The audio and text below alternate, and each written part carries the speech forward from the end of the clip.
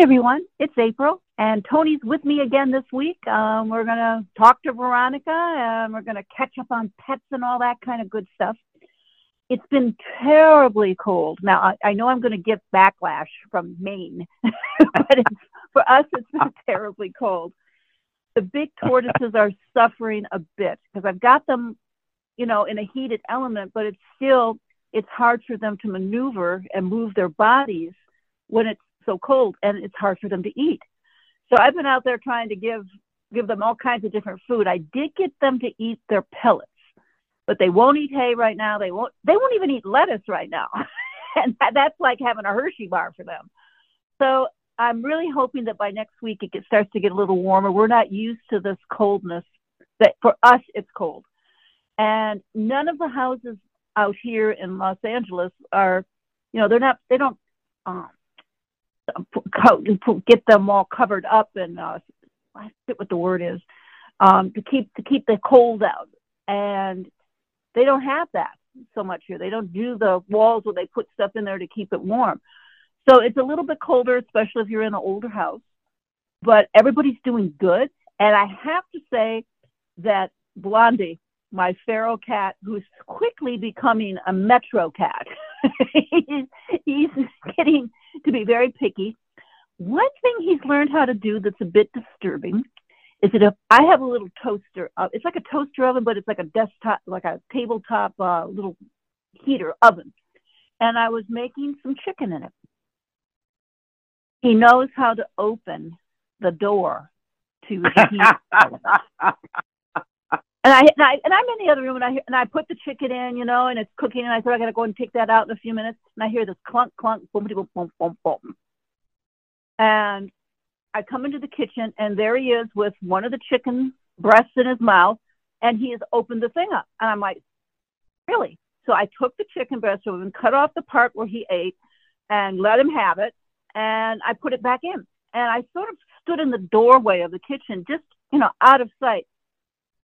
That little snot nose jumped back up there, looked in the window of it, and said, "Oh, there's more chicken," and put his little paw up and pulled the handle and pulled open the door.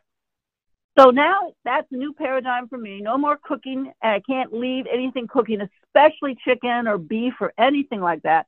I have to watch it. I have to be in the kitchen so that he doesn't do that. Obviously, his feralness is showing because he's very creative on capturing food for himself. I used to leave butter out, and I used to leave muffins out, English muffins out. If you wanted to make an English muffin, you could put it in. Can't do that anymore either because he likes to chew the plastic and eat all the muffins, and he loves butter. He'll eat all the butter. I'll come in, and he'll have butter smeared all over his face and run because he knows I'm going to be mad about it. So I've had to change a few things. I just have to be more aware, and I can't leave that stuff sit out. I can't leave any food sit out because he can smell it, and he comes running in. I think he has a stash. He has a little spot in the, I call it the bird room. It's a room. It's like a sunroom. And he has a little hut in there. And I'm sure if I walked in there and stuck my hand in there, I would find his stash. The other cats don't bother that stash. I think he's told them point blank, touch it, you die, kind of thing.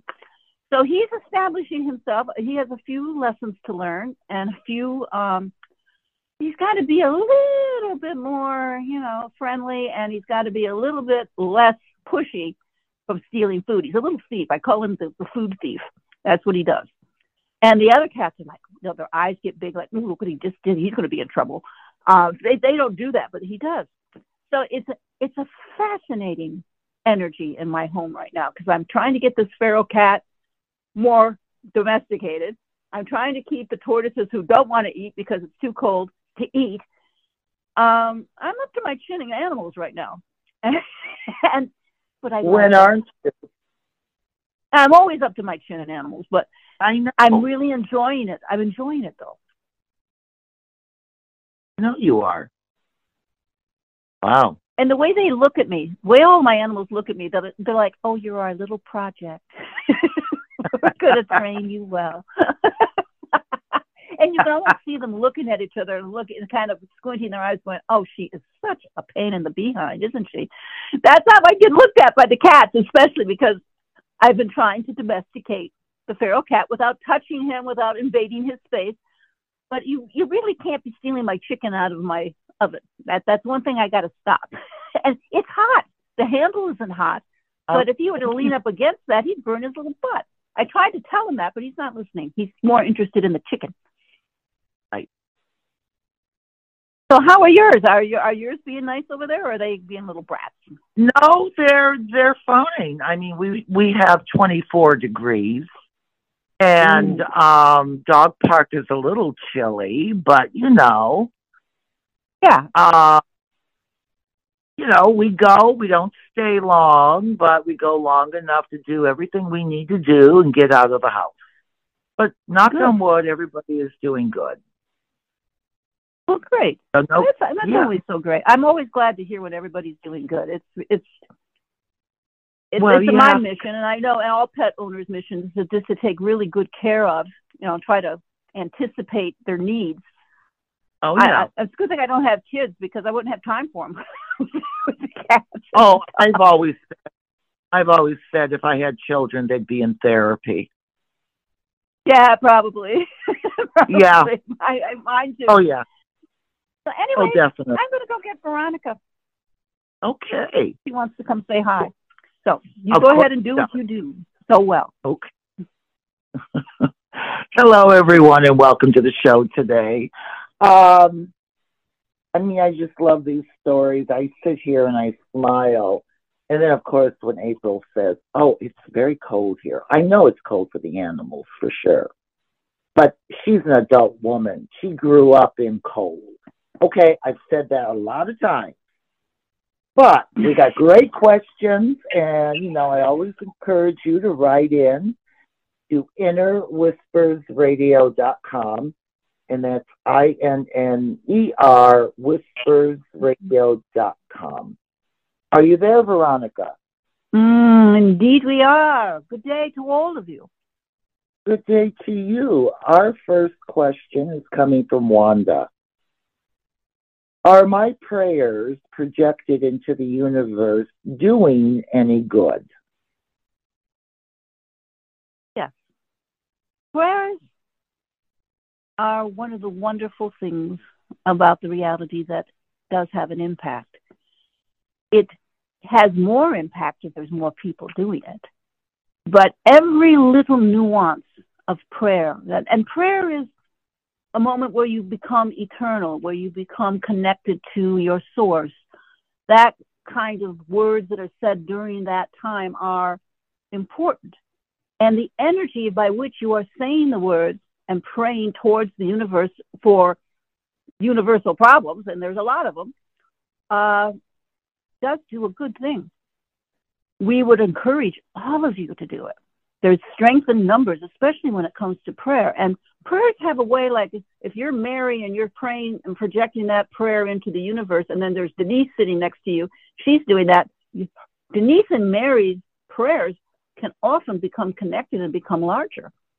So please, all of you, whatever your prayer system is, if you chant or you pray or whatever it is you do it.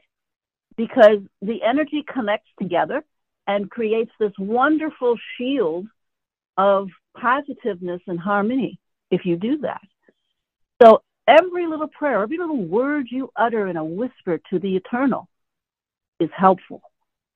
And don't feel that anything is too small or not enough.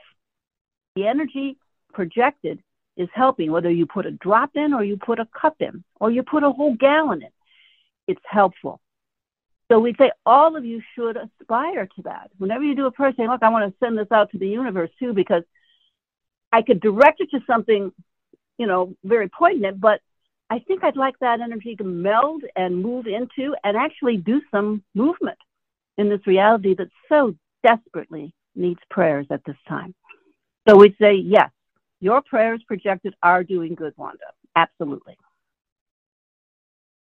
All right, our next question comes from Kathy. Why did you choose April as a vessel to speak to us here in the linear? We were searching for a compatible energy. We had come on to this project of channeling, and we needed a human host. We have an odd sort of frequency, and her frequency matched ours perfectly. We saw her. She was involved in a channeling group. She wasn't channeling herself. And we thought, well, let's stop in and see if we can make this work. And we did. She, over the years, has become very comfortable with the whole thing. But we chose her because the frequency was an excellent match. It was like a 99.9 good match. And good matches are not all that easy to find. All of you know that. All of you look for matches of some sort, and sometimes they just don't match up. But this did. So we were insistent. We knew that she had, on a higher level, wanted to be connected to spirit, but just never had the opportunity to engage that. And when we saw her in this situation, we said, we're going to give it a go. And we did. Now, she wasn't all that receptive. She wasn't all that happy about it. And we suppose you know that. She's told all of you that, many times. But over time, she has seen the value. She has seen the results of the participation. And so she made the decision to accept our request. And that is how it happened. We didn't know her before. She didn't know us before. It's a brand new relationship. And it's been, over the years in this linear reality, a very beautiful thing. And we're glad that we made the choice to do that. Our next question is coming from Alex. Is it important to pray to a God while we are incarnated? No. It is good to be connected spiritually. But the way this is worded, it's important to pray to a God. That's not why you participate. And God, it's not like somebody sitting up on a throne. It's just higher frequency energies. So when you're praying, just like we talked about with Wanda, when you're praying, you don't pray to something. You pray energetically to connect with a higher frequency energy. That's what it is. It's not to a God. None of us here in the Eternal consider ourselves to be God. We don't do that. We are emissaries, and we like to make everybody aware of their source and where they come from. But to pray to them indicates that you're less than them. And you're not less. Your frequency is a bit less, but you yourself are going to elevate to a higher frequency over time as you participate in the reincarnational cycle. So you don't have to pray to a God. Pray with higher frequency energy and connect with them. We would prefer it to be defined that way. Okay. Jerry would like to know, do my guides and angels really hear my prayers? Or is it a story told to soothe us while we are living on the planet?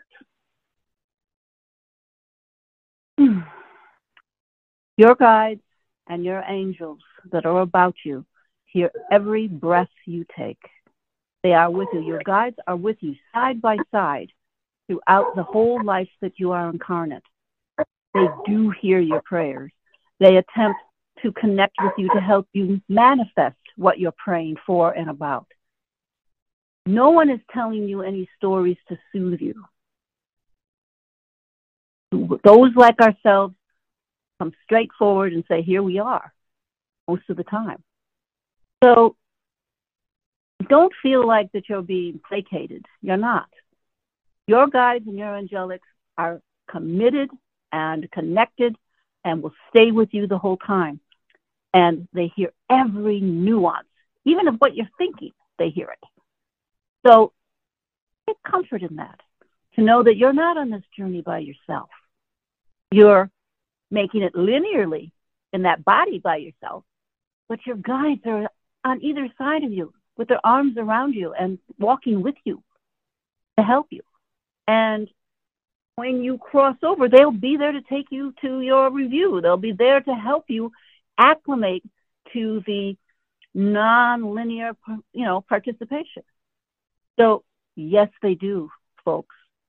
They hear everything and they know everything about you, which is a beautiful thing. And they love you anyway, knowing everything about you.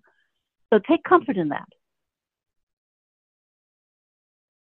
Hey, Veronica, that was our last question.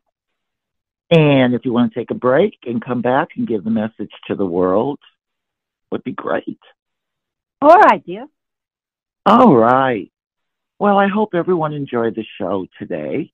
Very interesting. I like the question from Kathy. Why did Veronica choose April? As long as I've known April, I never heard that story, so it was really good. So I encourage you to write in to innerwhispersradio.com. Don't be shy, and I always tell you if there's more to a question we had today and you want to know more, let us know, and we'll try to get it on the air as soon as we can. Are you there, Veronica? Yes, we are. We just want to emphasize the importance today of self-awareness. Aware of how you are participating linearly and energetically while you are incarnate. It's real easy to get distracted by all the drama and the sparkly things that are in the linear reality that can distract even the most advanced of souls. It's easy to do that. It's really important to stay focused and stay aware of how you are participating, sort of a little check at the end of every day.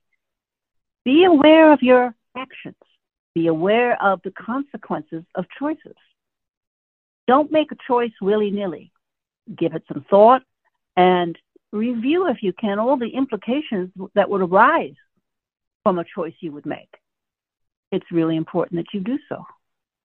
So decide today that you're going to start checking yourself a little bit more, taking a look at your choices and how you're doing things. Because you are an ingredient in your reality as well. There are people who come and go in your reality that add things. Like if somebody's there and then they leave, then the whole reality energy changes a bit. You are an ingredient in your reality. So make sure you're giving the best part of yourself, the aware part of yourself. Everyone makes choices sometimes that aren't the best. But be aware that you've done that and then own it. Say, I wasn't thinking clearly on that. Decide that you're going to be self-aware, much more than you are now. And even if you think you're constantly aware, maybe you're not. Maybe you should do a little reassessment and become more aware, more connected to the eternal side of yourself. It's something you should do. And we do think that you'll never be disappointed in yourself if you're aware of all of your thoughts and what you're creating. If you're not paying attention, you might be disappointed. You missed an opportunity or you missed a moment of connection.